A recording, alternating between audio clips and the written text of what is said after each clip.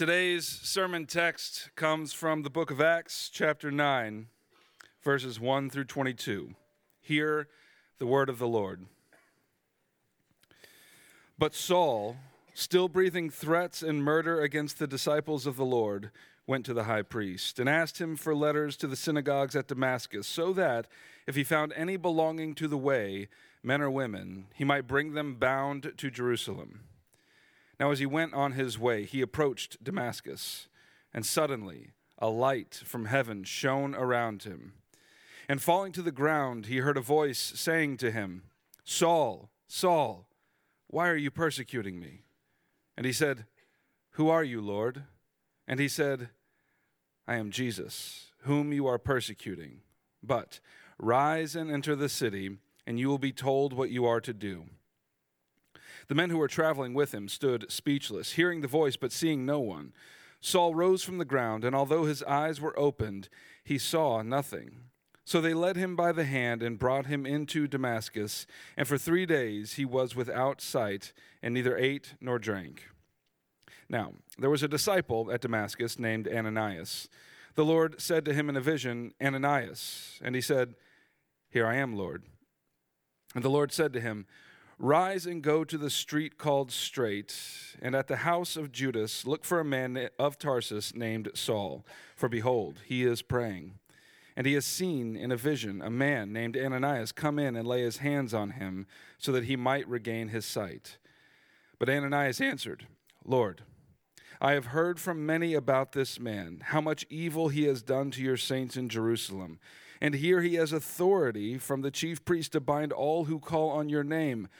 But the Lord said to him, "Go, for he is a chosen instrument of mine to carry my name before the Gentiles and kings and the children of Israel. For I will show him how much he must suffer for the sake of my name." So Ananias departed and entered the house, and laying his hands on him, he said, "Brother Saul, the Lord Jesus, who appeared to you on the road by which you came, has sent me so that you may regain your sight and be filled with the Holy Spirit." And immediately something like scales fell from his eyes, and he regained his sight. Then he rose and was baptized, and taking food, he was strengthened. For some days he was with the disciples at Damascus, and immediately he proclaimed Jesus in the synagogue, saying, "He is the Son of God." And all who heard him were amazed and said, "Is not this the man who made havoc in Jerusalem of those who called upon this name? And has he not come here for this purpose, to bring them bound before the chief priests?" But Saul increased all the more in strength and confounded the Jews who lived in Damascus by proving that Jesus was the Christ. This is the word of the Lord. Thank you, Steve. He is risen. It's so great that we get to do this once a year. It's so great we get to celebrate once a year. But hopefully we get to celebrate every Sunday, right? Every Sunday is Resurrection Sunday. Well, my name is Matt, and I am one of the pastors here, and good morning to each of you. Again, I love every Sunday, but this is a particularly exciting Sunday, a special day of celebration that Christ has risen. He's risen for me, and he's risen for you. If this is your first time with us, or if you're visiting with us, we're so glad you've come and chosen to be with us. Hopefully you'll find us to be the kind of people, an ordinary bunch of people who are trying to be real people, who are pursuing a very extraordinary God together. But I trust that the worship, the music, the words that we're going to speak, the scriptures that were read are going to be a gift to your soul and your heart this morning as we celebrate and remember that Christ is risen. Well, I don't know if you've ever seen something or experienced something, maybe watched something that has unalterably changed the way you look at something or the way you perceive the world or the way you engage with the world. I had something like that happen to me in 1998. I was transitioning from my 6-year career in the Air Force, and I got an opportunity to have an interview in Erie, Pennsylvania. So they flew me there for a production management job position with a company called Vandy Camps. Now, for those of you who may not be frequent tenders to the aisle, the frozen aisle at Publix, Van de Kamp's is a production company, a food production company that makes fish. So I got the opportunity to tour the facility, and they showed me all around. I hadn't done a lot of research before I got there. What I discovered is an overwhelming and consuming smell of, you wouldn't believe it, fish. I mean, everywhere. Bathrooms, offices, there was fish everywhere. And of course, my 24-year-old self, having now girded my way through 6 years in the military, thought I can handle anything, but I could not handle Van de Kamp's. No. In addition to the smell, I got to witness how they make the fish sticks. I got a tour. I got to walk around as they cut, as they breaded, as they fried, as they froze, boxed, put it on a truck. And I got to wear that fancy hairnet, because the last thing you want is hair in your fish, right? So hairnet, and the best part though was this peculiar thin film on the ground. It was a little slippery, a little slimy, a little greasy. And I just had to walk around trying not to fall. So what you won't believe is that I didn't take the job. I know, and probably, as equally surprising, I have never eaten processed fish again. Some of you may have toured. Now, okay, by the way, I'm a pastor, and so I do recognize that it is distinctly possible, and I want to be very sensitive, that some of you are planning on having the crusty 10-pack of Van de Kamp's fish today. If that's what I did and I ruined your Easter, I apologize. That was not my intent.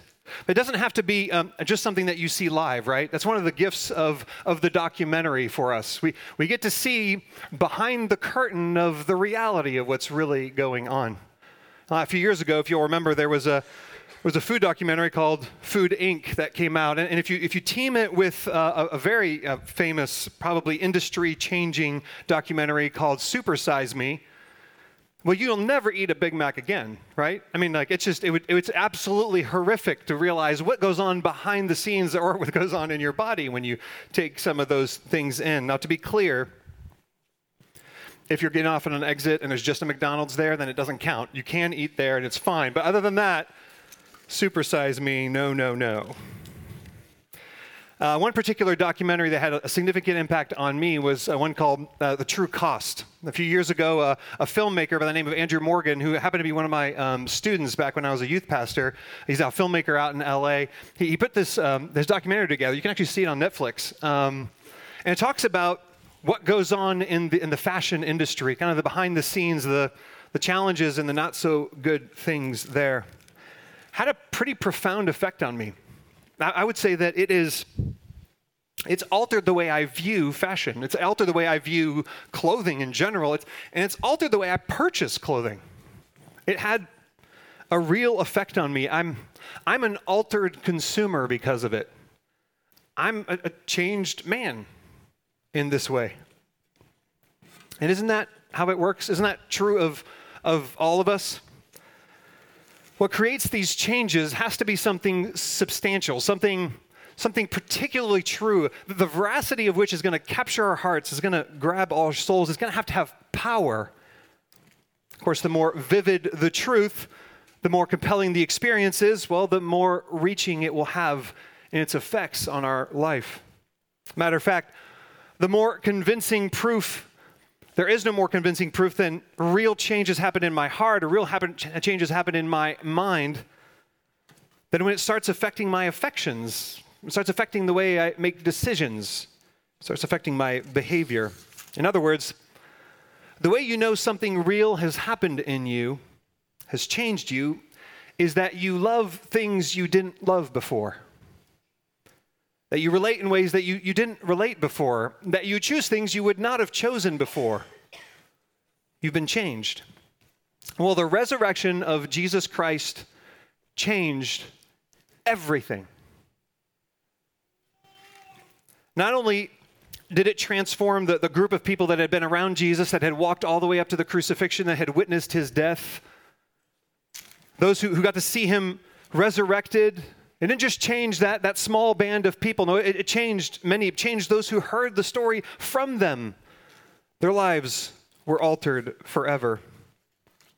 In this morning's passage, Steve just read for us, we see that the resurrected Jesus changed one of the most unlikely characters, one of the all-time skeptics, one of the greatest opponents to Christianity. The resurrected Jesus changed him. Now, if you grew up in the church, you know the story of Saul. Maybe you acted it out in your Sunday school classroom and like scales falling from your eyes and pretending to be the light. And so maybe you heard that and you're like, right, Saul, light. Didn't happen to anybody else, very unique. But I want you to, for a minute, I want you to just imagine with me that you're Saul's best friend growing up. You're his childhood best friend. You grew up together in Tarsus. That your dad had his dad had the tent store right here, and your dad had the silversmith store over here, and then you guys used to play together. They used to go to the same synagogue, and then of course the two of you used to get in trouble together. You'd go over to the temple of the Hellenists, and you'd untie all the donkeys, and you'd get them to run through the city and laugh. Of course, until you got caught. Which was a marking thing for you because you're such a good kid. And of course, Saul finds himself in this moment. Of course, he would be the kind that would step forward. He'd say, I want the full brunt of it. Give me the full extent of the law. I did it. I own it. I deserve the full amount. Do what must be done. Now, like any normal kid, you would be the kind of kid that kind of resents whatever punishment you get. But not Saul. He was the kind who felt like he was earning something as he was receiving his just punishment, like he was building something. When Saul's family moved to Jerusalem from Tarsus so that he could enter into firm and strong training in Judaism, you got to tag along. You didn't like Tarsus, so you just came along. For years, your studies weren't awesome, but Saul right away distinguished himself. Of course he would. You discovered what you already knew, and that is that he was something special. He was one of a kind. Of course, he distinguished himself through his studies, and he became one of the greatest arguers of all the schools in Jerusalem. He had a way of being able to think both as a Roman citizen, he could think as a Greek philosopher, and he could also think as a Jewish lawyer. He was all three of those packaged together. He was like no other. But what was more noteworthy than how great he could compose his arguments was how he lived his life. He had a way of just doing everything right, of being blameless, it would seem. I mean, not only did he memorize all 613 laws of the Torah, which of course he could recite from memory, but he seemed to obey them so strictly. There was no wiggle room. Of course, all the other students either resented it or were impressed by him, and all the teachers, of course, clapped and celebrated him. He could pray longer and fast more ardently than any of the others, including you. Eventually, Saul's zeal got him connected in with the best, most impressive rabbi in Jerusalem, Gamaliel, who's notorious for centuries, actually, even after his time in power. He was influential and respected in Jerusalem, and this was kind of Saul's final step to his meteoric rise to power. He was part of the group that had influence. He was like the great hope for the next party of the Pharisees.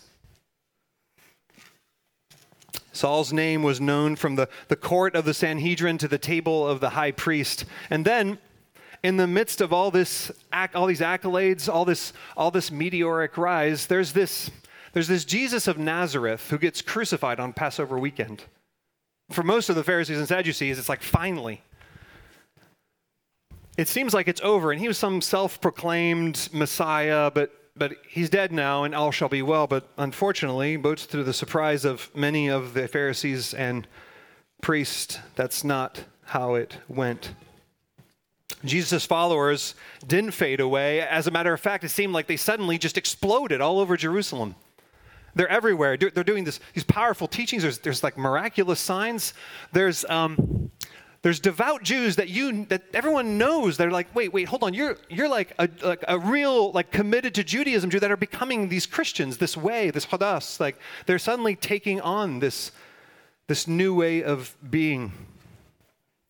Not only is there incredible teaching, there are these miracles, but there's this whisper in the marketplace that maybe the power of God has come. That apparently or supposedly this Jesus he's risen, that he's not dead. But what's fascinating for you is every time you bring up this conversation with Saul, your friend, he gets furious. I mean, furious. He's enraged at the prospect that anyone could think that sins could be forgiven in any way other than strict obedience to the law. It's the only way. How could anyone dare pollute his faith with anything else? Oh, he was passionate. Everything seemed to come to a head on the day that Stephen died, on the day that he was stoned. This is one of those Christians. Things had escalated, and you were there too. Maybe you were one of those who, since your buddies with Saul, you laid your coat at his feet, and maybe you're one of those who also picked up a stone. Maybe you're one of those who watched Stephen's face shine as he looked up. Maybe you're one of those who got to hear him say, "Father, forgive them." But not Saul.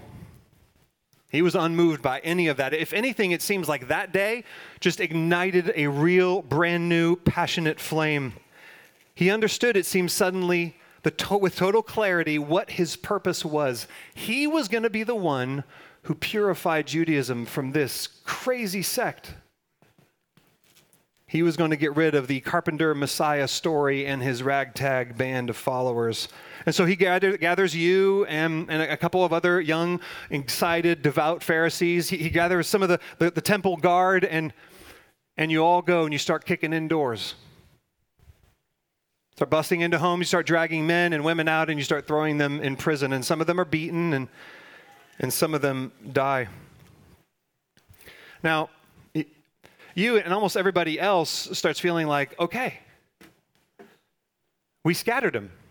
With all this persecution, they just took off. They found themselves, this way of people, they took off and found themselves all the way from Judea to Samaria. They're gone. It's well. We've done our work, but not Saul.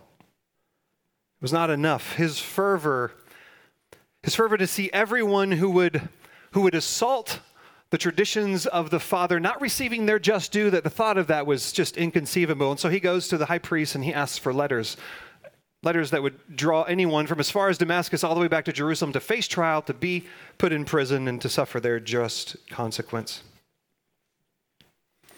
And so letters in hand and a sword on his side, Saul begins his 6-day journey to Damascus. But for you, you've had enough. You've been as zealous as you can be. You've heard from your father. It's time to come home. And so Saul goes off, and you remain in Jerusalem a couple of days, and then you head back to Tarsus, head back to home. It's the last time you see Saul, but it's not that last time that you hear about him. Because what you hear in the months that follows is unbelievable. It's incomprehensible. Saul, your buddy Saul of Tarsus, has become a follower of Jesus. It's impossible. How is this possible? What possibly could have happened to bring about the unthinkable?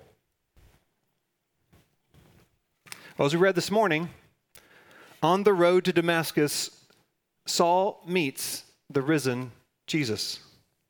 Saul encounters the risen Christ, and Saul is a changed man. He was one who unilaterally, suddenly abandons the very task that he was there to accomplish, a task that not only brought him notoriety and a name amongst his people, but it gave him prestige and reputation amongst all those who had power, all those who had fortune, all those who could do something for him, and he abandoned that. Not only did he abandon his mission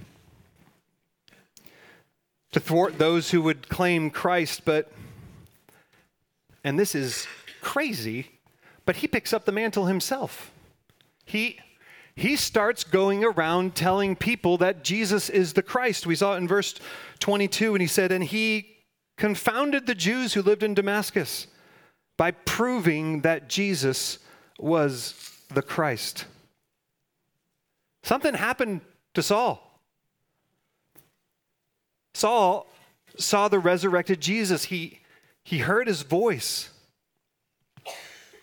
And simultaneously, as he saw the resurrected Jesus and as he heard his voice, he saw himself rightly for the first time. What he was really about, what his boast truly was, what he was striving for. And he saw it in light of who the Messiah really was, the true Savior, who hadn't just risen from the dead and displayed himself to him. No, he'd also died for this scum, Saul, who was persecuting him, who was seeking to kill those that followed him. He was a risen Savior and he was a sacrificial Savior. Saul met the risen Christ. Scales fell from his eyes and it changed everything about him.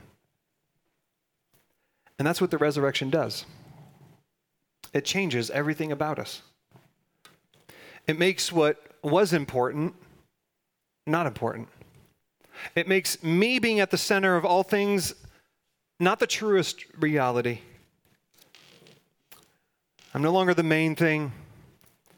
It makes us people who are willing to live boldly, to take risks with our lives, to give our things and to give ourselves away to other people, and to die to ourselves for him. Makes us the kind of people willing to die, to become nothing. Because Jesus isn't just some idea. He's not just some ethereal personhood. No, he's a person, the real true Savior, our risen King.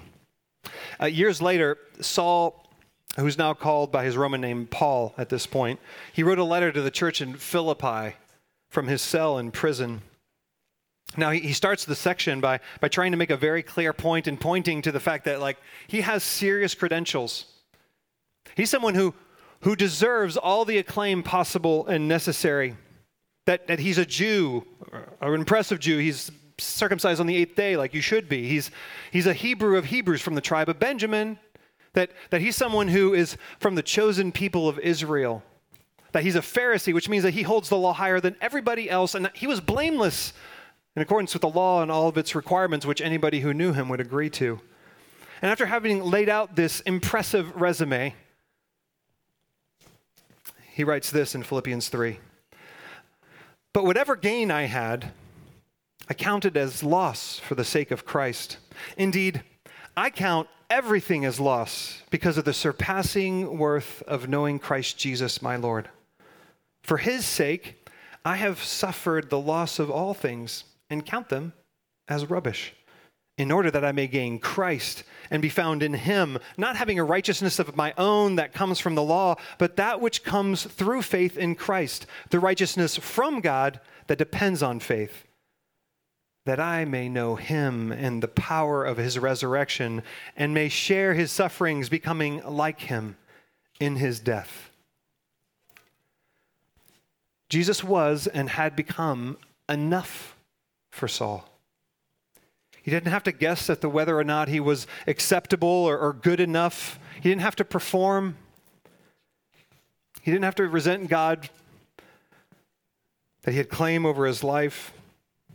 He didn't have to be his own savior anymore. He didn't have to be the Lord of his life. Paul had become free. And that's what we get to be as people of the resurrection. You see, we are a people of the resurrection. And like Saul, we've been convinced by reading the gospel accounts and seeing the life and the miracles and ministry and the death of Jesus. We've read the accounts of how he fulfilled Old Testament prophecy one after another after another.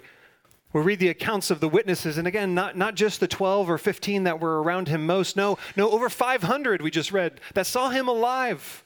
And these were people that they didn't just say, yeah, I think I saw him alive. It's a real good thing. No, these are the kinds of people that ended up willing to give their lives, that their livelihoods ended up being at stake because of their declaration of this witness. They were willing to sacrifice family and freedom in their very life. Michael Green from St. John's College observed that the resurrection was the belief that turned heartbroken followers of a crucified rabbi into courageous witnesses and martyrs of the early church. Oh, you could imprison them, flog them, kill them, but you could not make them deny their conviction that on the third day he rose again. We're a people of the resurrection, and just like Saul, we've encountered the risen Christ firsthand. We've heard his voice through the word. We've witnessed as we've heard the voice of the Spirit tell us that we are indeed his sons and daughters. And we've gotten to see that kind of change in other people around us. Some of you have seen it in your spouses or in your friends. I've seen it in people in this very room. Resurrected life alive in us. But maybe most unlikely of all, we've seen change and seen his resurrected life change us.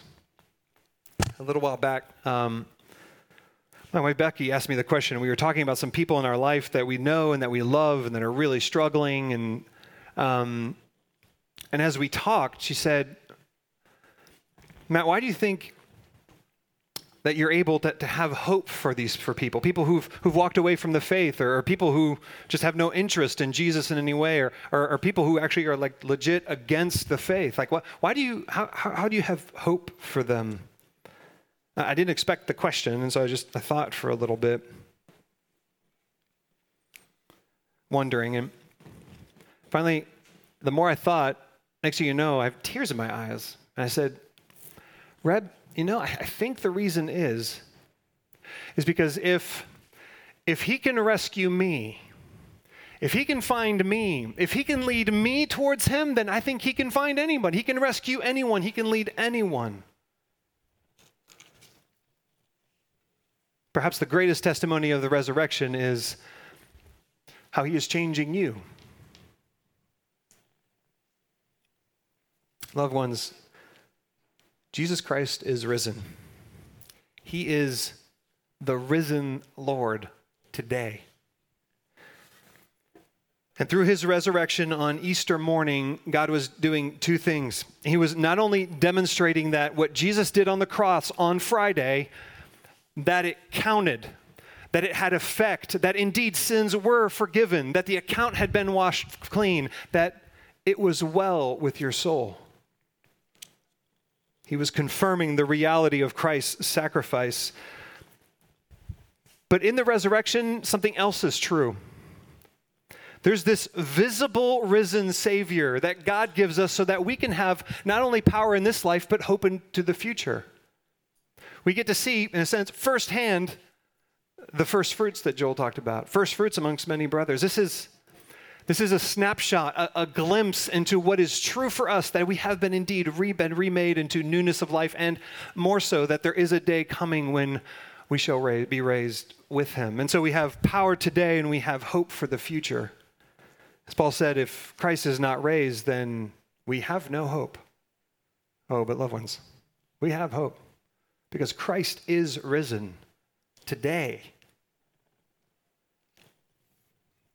If you're here and you're not convinced about Jesus, or honestly, maybe you're not convinced anymore. Maybe you grew up in the church, or maybe you were drugged to church, or maybe you've kind of gotten past that, and I this morning want to just plead with you that you would consider Jesus again, or maybe consider Jesus for the first time. It's possible that you can watch Super Size Me and still eat a Big Mac, or not, whatever. You can watch True Cost, and it may or may not affect the way in which you buy clothes or don't buy clothes. But those are secondary matters. There is a primary matter. There's something that's unbelievably important. And the magnitude of the claim that Jesus is God and that he both died for you and rose, the magnitude of that claim, combined with the fact that it has an effect on everything about your life and everything about your future, it demands an earnest pursuit. It demands an honest evaluation all the way through. You have to know that you know that you know. Even if you know that you know that no, you have to know. Do you know? You must. You must. If that's you, if you're someone who's I haven't thought about this in a long time. I don't really want to think about this anymore. And you find yourself realizing, you know what? I'm kind of going at this with I think it'll all work out in the end. I would say, let's talk about that, because I think so is a pretty significantly challenging thing when you're talking about ultimate reality and your ultimate future. And so that little white card we talked about, like if you want to write on there, like I'd like to talk about faith, I'd like to talk about Jesus, or I'd like to talk about Christianity, even if it's just to argue, write it down, put your name on there, and we'll grab some coffee. It matters too much.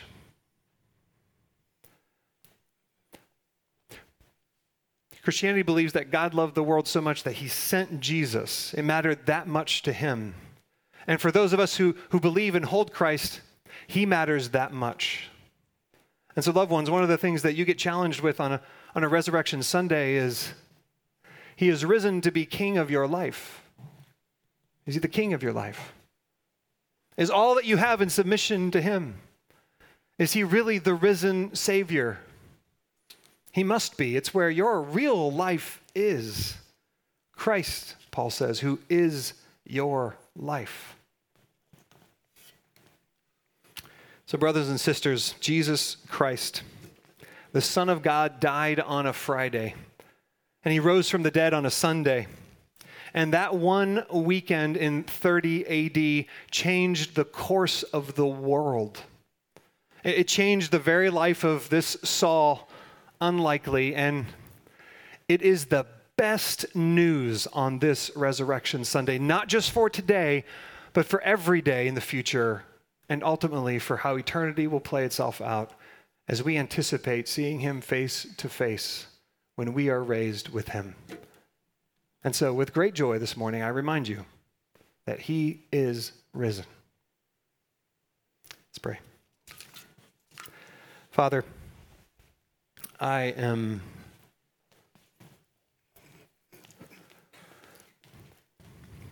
struck by the fact that you will go after the most unlikely. I know we're all the most unlikely, but sometimes it seems like there is no way that anyone who's this opposed to you would ever open their heart to you, and yet you have changed us. You have pursued us. And those of us who have turned our lives over to you, who've put our faith in you, we can look back and say, it was not us. We would not have chosen you, but you chose us. Thank you. Father, I pray that you would stir our hearts to be able to see and know the beauty and power of your resurrection, that we would live a resurrected life in our Monday through Saturday in a way that allows an entire world to see that you are the most precious, beautiful, powerful, and life-giving thing. There is no one like you.